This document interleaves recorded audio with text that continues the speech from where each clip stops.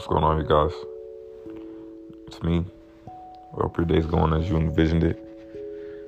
I came across a quote today by Jean Jacques Rousseau, and he says, "Why should we build our happiness on the opinions of others when we can't find it in our own hearts?"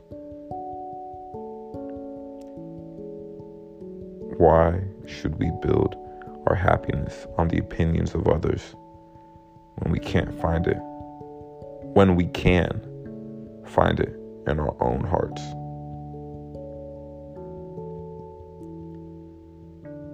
The opinions of others shouldn't matter what we do. The only thing that should matter is if it satisfies us. If what I'm doing satisfies me, my own heart, my own destiny, my own fate. And if that's the way I'm building happiness, then the opinions of others won't matter. If we live for other people's approval, we will die from their rejection. So today, you guys live for your own approval. I love you.